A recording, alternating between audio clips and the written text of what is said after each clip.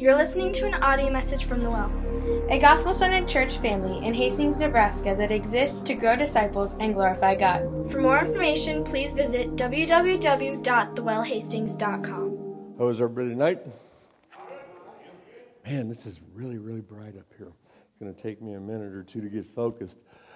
First, I guess it's a gospel moment that I'd like to share. Last Thursday, I got healed from something that I've been carrying around since I was in the third grade. Anger and animosity toward a person that absolutely was holding me back in how I serve the Lord in certain areas of my life. And I got to sit down at a table with this lady, and I didn't have to dump all my stuff on her. I didn't have to accuse or abuse or get angry, but I was so confused when this person that I thought hated me so much talked to me with love and respect. It was awesome. And God was watching out for me. Also, my wife had a medical scare that was pretty bad for us. And when it all came about, there were some x-rays that showed some problems in her lungs. And when it all came around, it came back that it was scar tissue and not polyps. So we still don't know why she's coughing all the time, but at least it didn't go the way that it was looking like it was going to go. So I just wanted to share that with you. Thank you for allowing me to be here. Have you ever noticed that every time I come, Joe's not here? And I go to his house and I hear him inside, but they don't open the door. No, I'm kidding. I'm kidding. I love Joe. And I'm so glad for the graduation in his family and his home, and just the opportunity to come and share tonight. We are going to be focusing on Acts 16 from 22 to 34, if you want to turn to that. I want to talk a little bit before that. What I want you to look for when we go into Scripture here is evidence of obedience and commitment.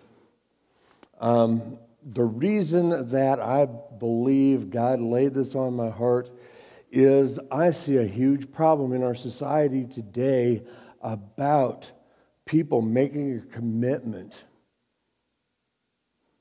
and being obedient to that. As an employer, I have a lot of people come to me and want a job.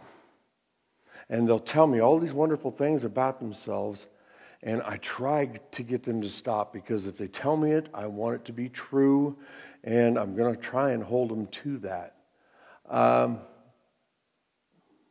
It doesn't take very long before the backsliding starts. I'll be there every day on time, and they don't make it a week usually. As I'm a lot older than everybody here, probably. When I was young, when I was in my late teens and my early 20s, if you were late for work, you didn't get a paycheck. You didn't work that day. And you needed the paycheck. You better show up for work on time, at least on time, if not early. I don't see any of that anymore. Even my most dedicated people don't even show up on time. They don't bother to call. When I have obligations that I am responsible for, that I have all these things that I must get done, and all that weight comes back on my shoulders, it's disheartening to me that I can't raise somebody to follow in and follow up with their commitments, to follow through and be obedient to what they say they'll do. I really believe that all of us have something inside of us that wants to be obedient, but I believe that our obedience gets skewed because of our perceptions, because what we pursue, what we call as priority. We're obedient to those things. Video games, terribly bad for me. okay? I am not good at them. I'm good at Pong. Not really, but that's one I know where you turn the little knob. But I can spend hours and hours and hours. I get involved on these games, and I can spend days messing with it. I know young people that have literally worked themselves into ill health because they were so obedient to this game to getting to the next level that about made them crazy. That is a skewed commitment to something that doesn't really have a payoff. Because when you get the high score, well, that's it. You know, there's no big benefit. I don't know. I don't think it pays anything. If it does pay, there's some people out there that are probably way underpaid because they spend a lot of time in the games. That's my reason for this. If you look back at World War II, people were so obedient and so drawn to the cause that they took tires off of cars that they weren't driving daily and gave them to the government so they could grind them up and have rubber for tires for military vehicles. They gave up things that they were using, metal things that they were using, threw them on big trucks so they could take it and melt it down to make more armament. They voluntarily shorted themselves on food. They voluntarily allowed the government to hold rations on gas.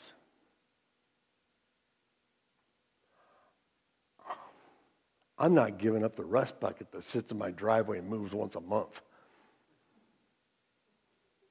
I'm not. It's got tires on it. It's got good tires on it. But I'm not going to give that up. I don't need to. Do I? If I was asked, maybe I would, but maybe I wouldn't. It depends on the priority. People in World War II, they thought they were all going to die. They thought that, man, our country's going to get invaded and we are going to look like Europe in no time. So they had a reason to be that committed to that cause. Is that what it's going to take for our country, for our city, or our state, our city, our county, our hometown? How about our community, our church community? Is that what it's going to take before we'll get so committed to the gospel, that we'll get so committed to the cause, that we'll actually come together and do something? I hope not, but I'm afraid so.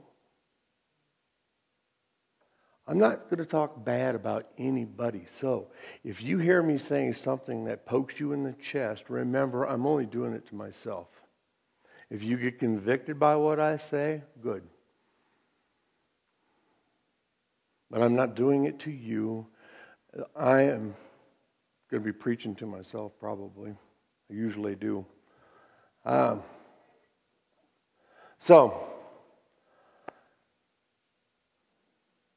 When we go into Scripture, I want to give you a little bit of background about this certain passage. Paul and Silas are in prison together. They have been really, really successful. Back in, let me see where it was at exactly. In Acts 14. I'll find it. I know I will. And maybe I won't.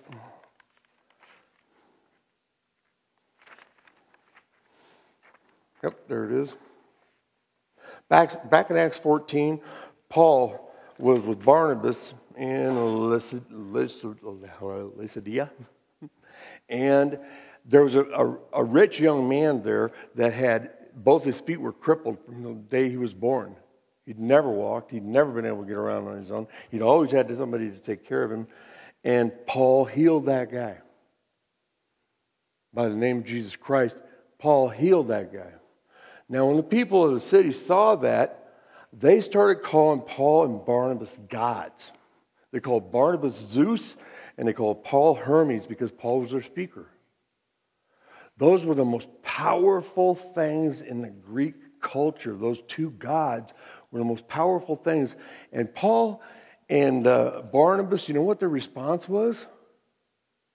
Please don't do that. Don't call me a god. Don't sacrifice to me. Don't do that. I'm just a man just like you. If somebody started calling me a god, my pride would probably take me right to the point where I would start to believe it. I'd be the first one to put myself on clay feet. So, but these guys didn't. They were obedient to the cause of Christ. They were obedient to the gospel. They were obedient to the point of death,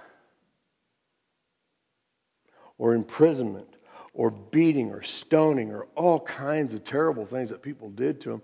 They were obedient to the gospel. And then they have this huge success where everybody's calling them gods. Man, I would have had a real trouble sticking to what I was actually there for. So, they go on.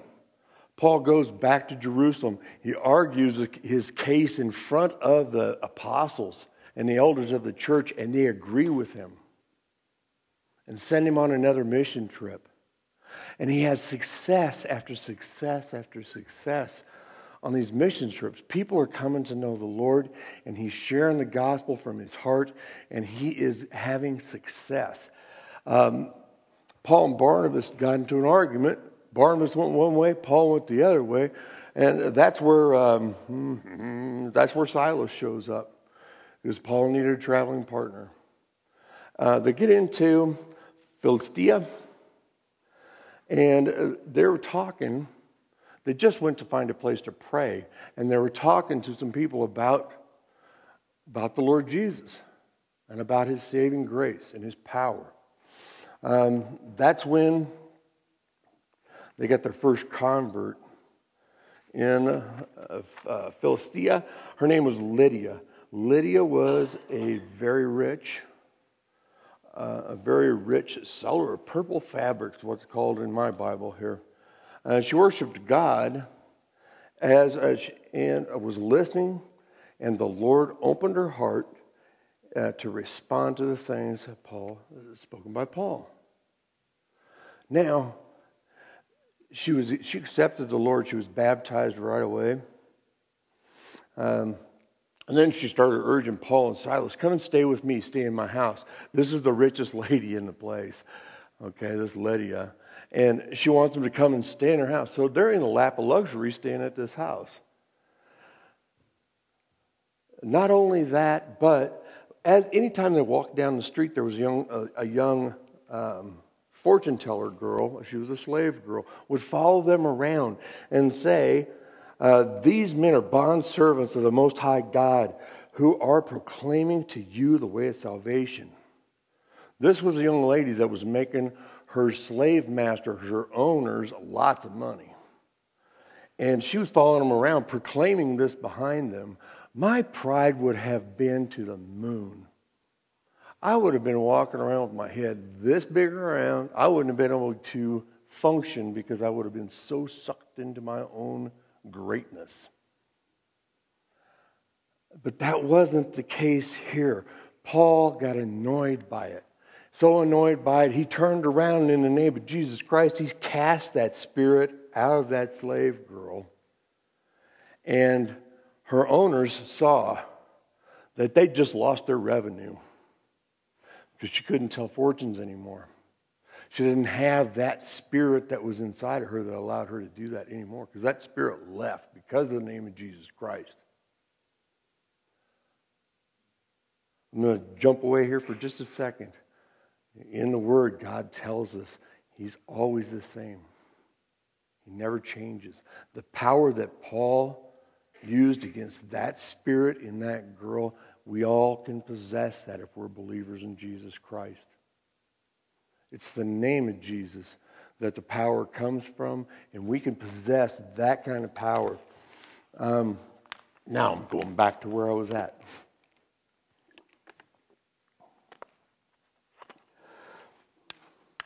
The guys that lost all the money, the guys that lost their revenue, they were a little ticked.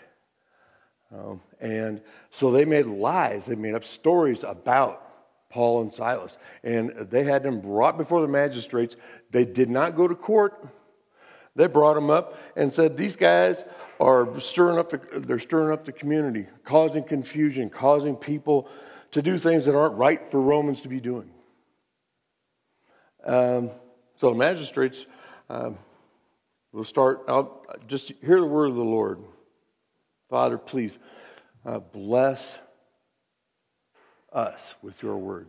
Help me, Father, to make my point and to make your point as we go through these scriptures, Lord.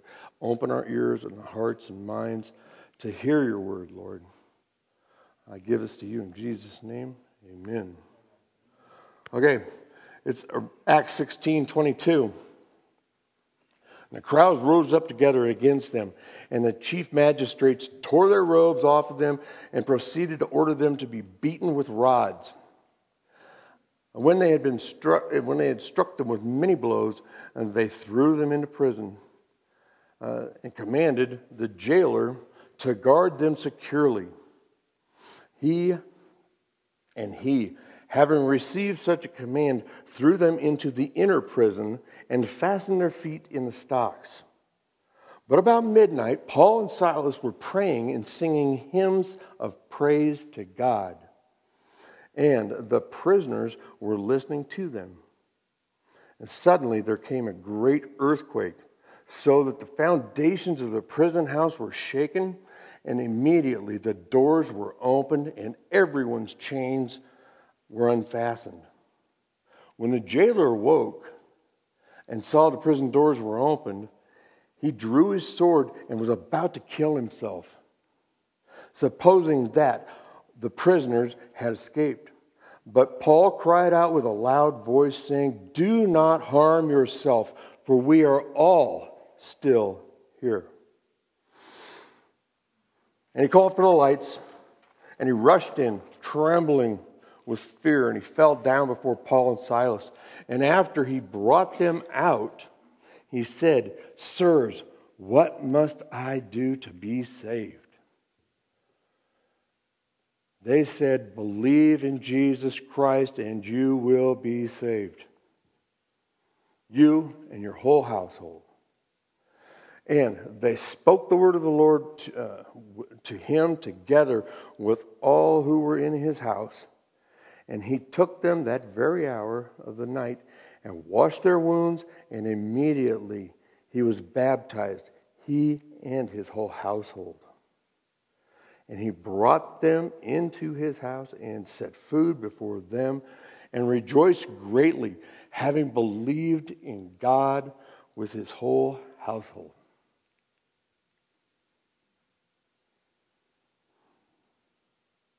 That's the word of God. I want to step back and take a look at this.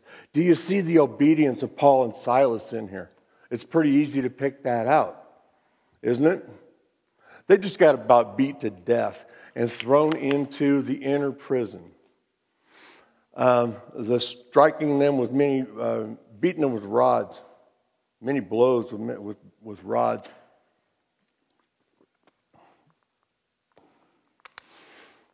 These were Roman soldiers beating them up.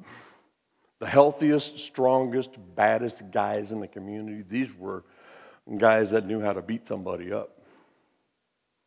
So they were pretty well bruised up and to the point of death, close. They had to be.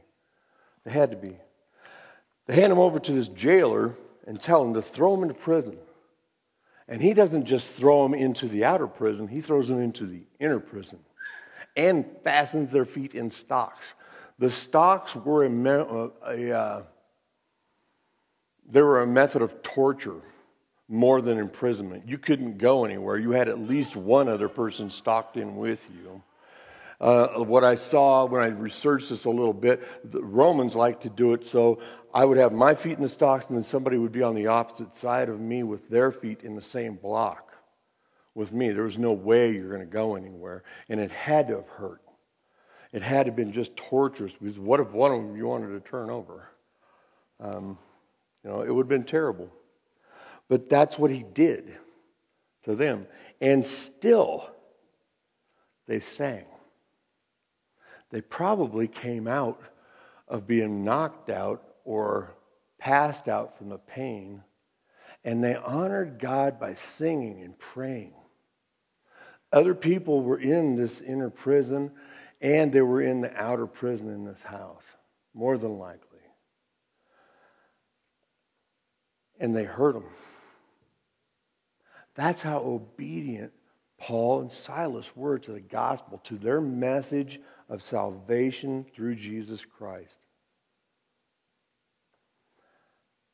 There's another real point of obedience in here too that just amazes me. This guy was so committed. The owner of this prison house, they call it a prison house because most Roman prisons were in somebody's home.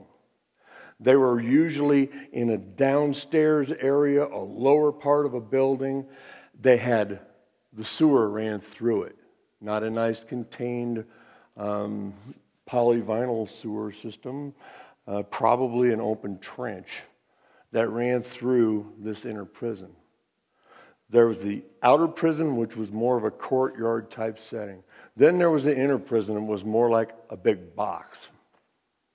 They didn't have cable TV or nice cots or blankets and all the other stuff. They had stocks. The guys that owned these houses, lots of them were retired Roman soldiers. And at the time, Roman soldiers were some of the richest men around because they were paid well for being in battle. And if you retired, you probably didn't have a retirement fund, so you found other ways to keep Rome paying you. Therefore, the jailer, he was pretty obedient to that paycheck.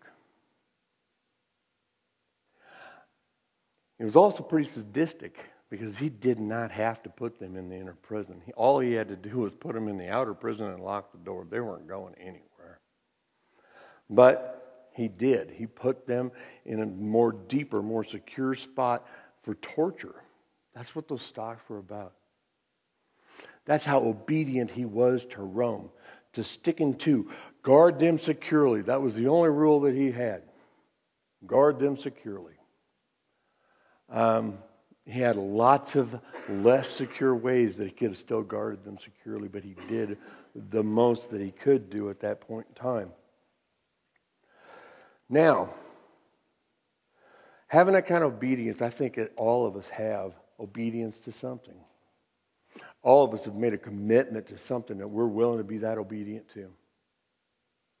It might be your spouse, might be a girlfriend or boyfriend, might be your children, might be your job, might be your car, might be your video game, your toys, your guitar. You guys know what those things are. I know what mine are.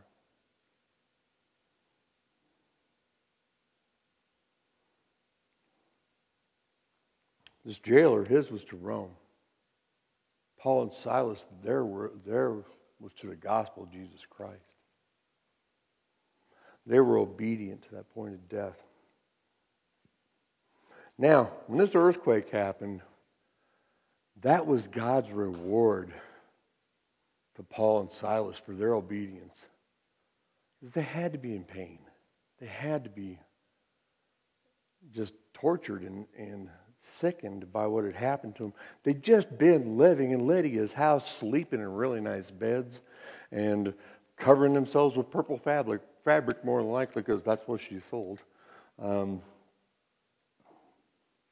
They went from that point of having this beautiful, wonderful home that they're staying in and being very well taken care of there to going from that into the lowest part of the jailhouse by the sewer. And that was their reality, and they still, in both places, were praising God. God rewards that kind of, He rewards all obedience, I believe. He rewards that kind of obedience by setting them free. And even with that freedom that they found, they didn't leave. Because they knew it was going to go bad for that jailer if they did. That jailer, it would have cost him his life had he not if those prisoners had escaped from his house, they would have come and killed him, probably his kids, his donkey, his wife, and anybody else that lived in that house would have probably all died because he failed. That's why he was so ready to say, he was obedient to his family, I believe, because he was so ready, just knowing that the doors were open. He was ready to fall on his sword. He was ready to take his own life. He was obedient to Rome to the point of death.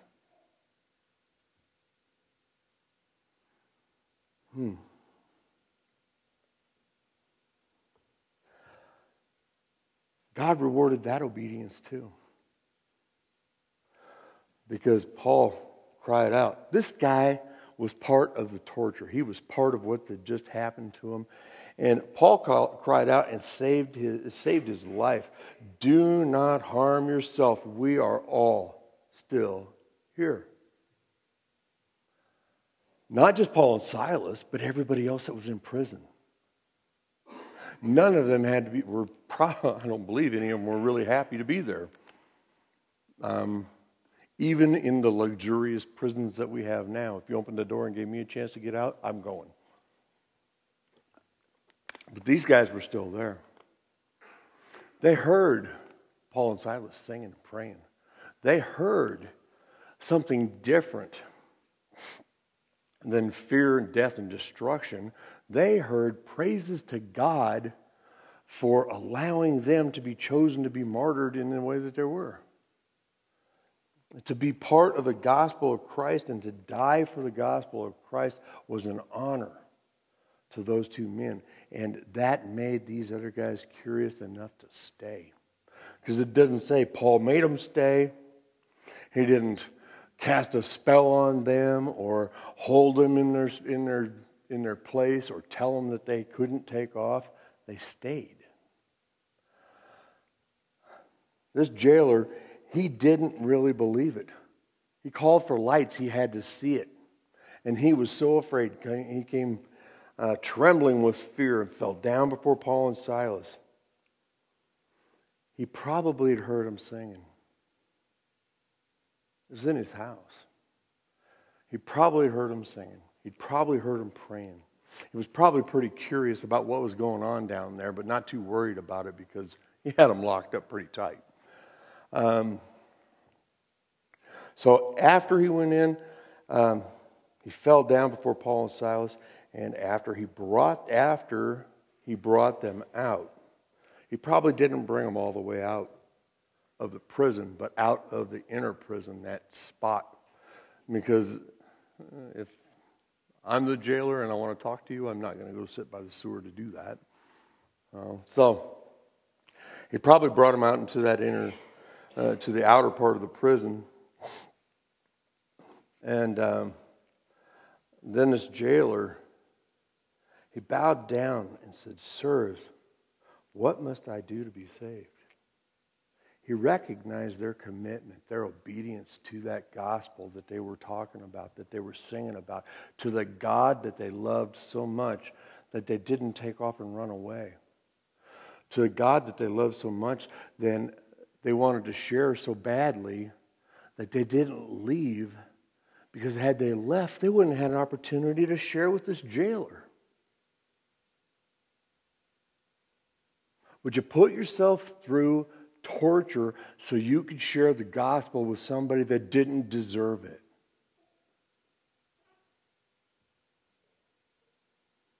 I don't know if I would. Don't know if I could.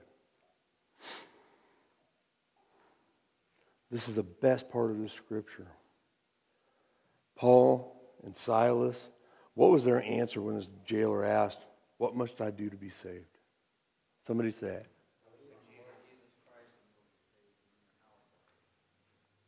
That's exactly right. They said, "Believe in the Lord Jesus and you will be saved, you and your household." So what do you got to do to be saved? Believe. I don't have to get baptized? No? I don't have to read my Bible? I'm asking. Do I? To be saved? No, I don't. I have to believe in Jesus Christ. It's better if I have an understanding of Jesus Christ. But this jailer, he was ready for that answer because he saw it in somebody else. He saw that obedience in somebody else. That obedience to Christ, that commitment to the gospel that these guys had. He was probably absolutely blown away. They spoke the word of the Lord to him together with all who were in his house. Who were the people in his house? Other prisoners. Maybe his family, maybe his friends, probably a wife, probably some kids. It doesn't tell us all of that, but all who were in his house. So those prisoners would have been under his charge in his house, and they would have heard the gospel as well. And he took them that very hour of night and washed their wounds, and immediately he was baptized, and he and all his household. He cleaned them up. This is God turning this guy's obedience from Rome to God. From being this devout soldier to being a carrier of the word, a gospel-believing human being. God was changing him as he was doing that washing of their wounds, as he was trying to help them heal. And he was baptized, he and all his household. And he brought him into his house and set food before them, and they rejoiced greatly, having believed in God with his whole household. Everybody was converted. Everybody was converted. Why?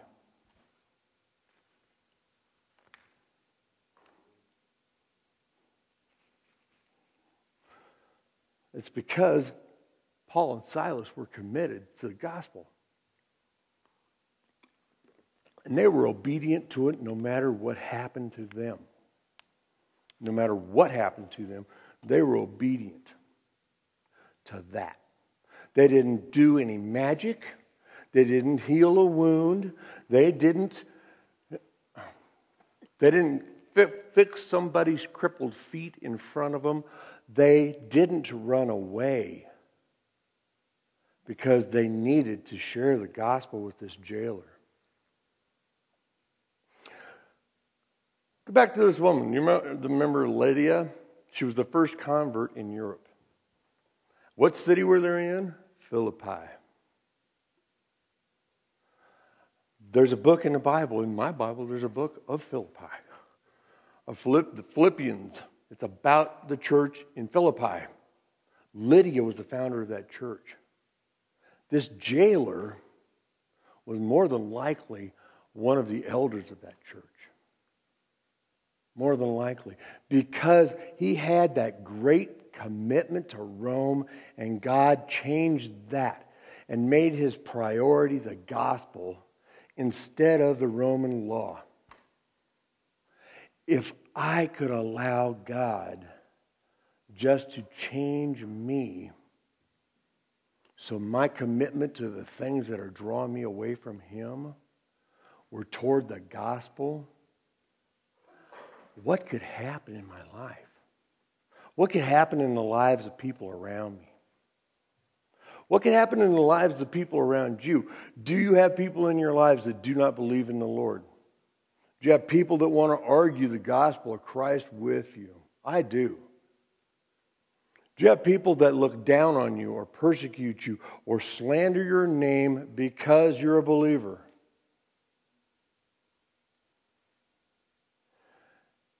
If you don't believe so, you might talk to people a little closer and listen to what they say and how they say it.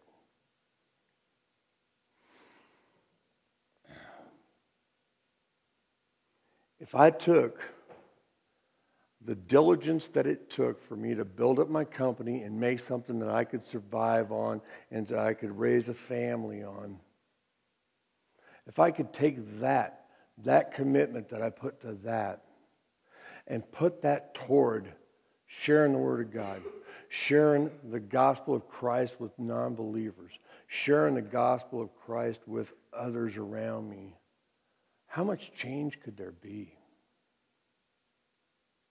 My conversion story has to do with a guy that didn't even realize he was sharing his faith with me. And he saved my life. I was ready to commit suicide, and I was that close. And this guy cared enough to ask me what was going on and listened. He tells the story as, Larry told me all this stuff, and I had no answers for him. There wasn't anything I could do.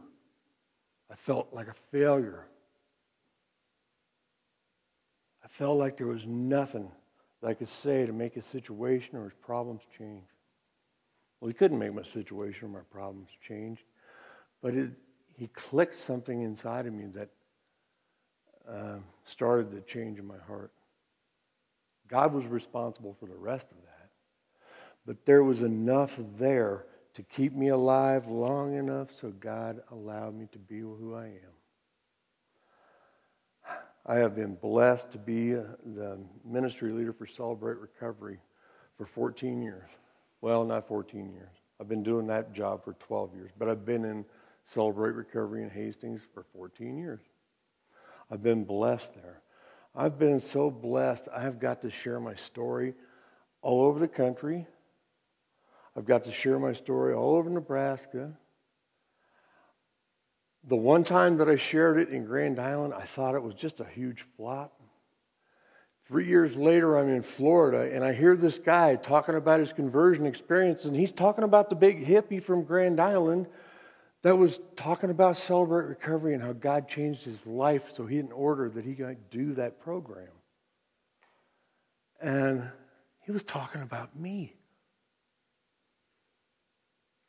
I was ready to quit when that happened. I was ready to give up. I was obedient enough to go to resign.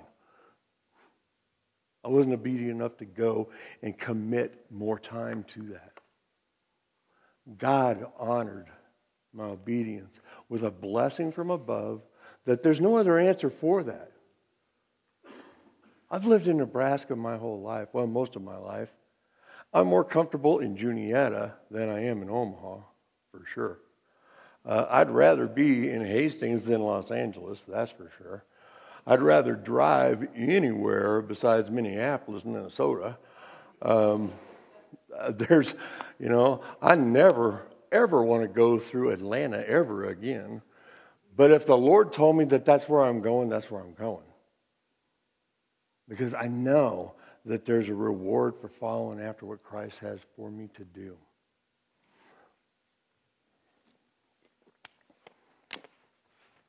So, what I'd really like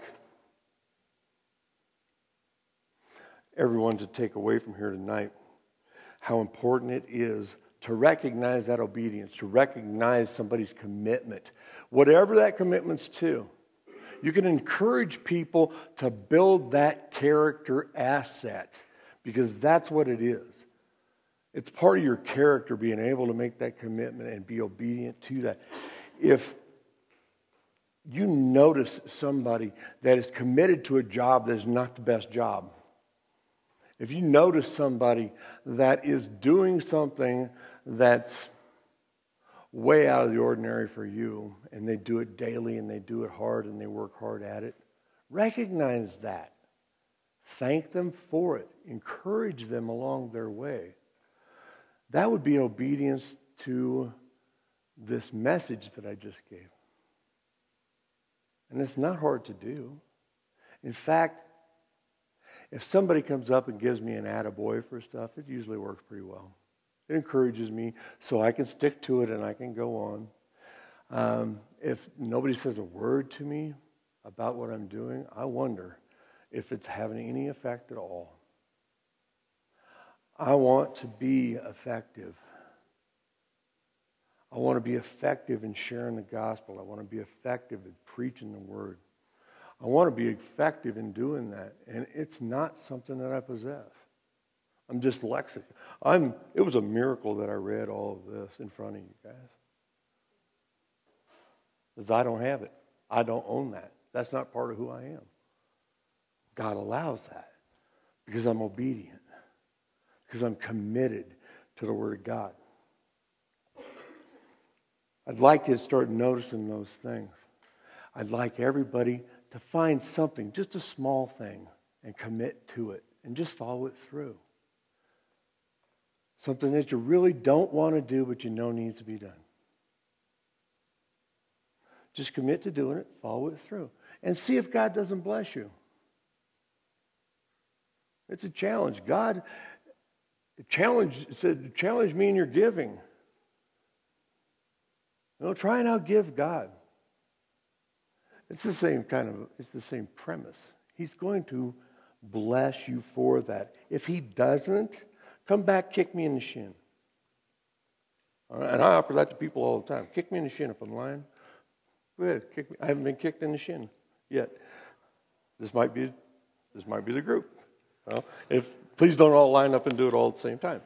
Okay?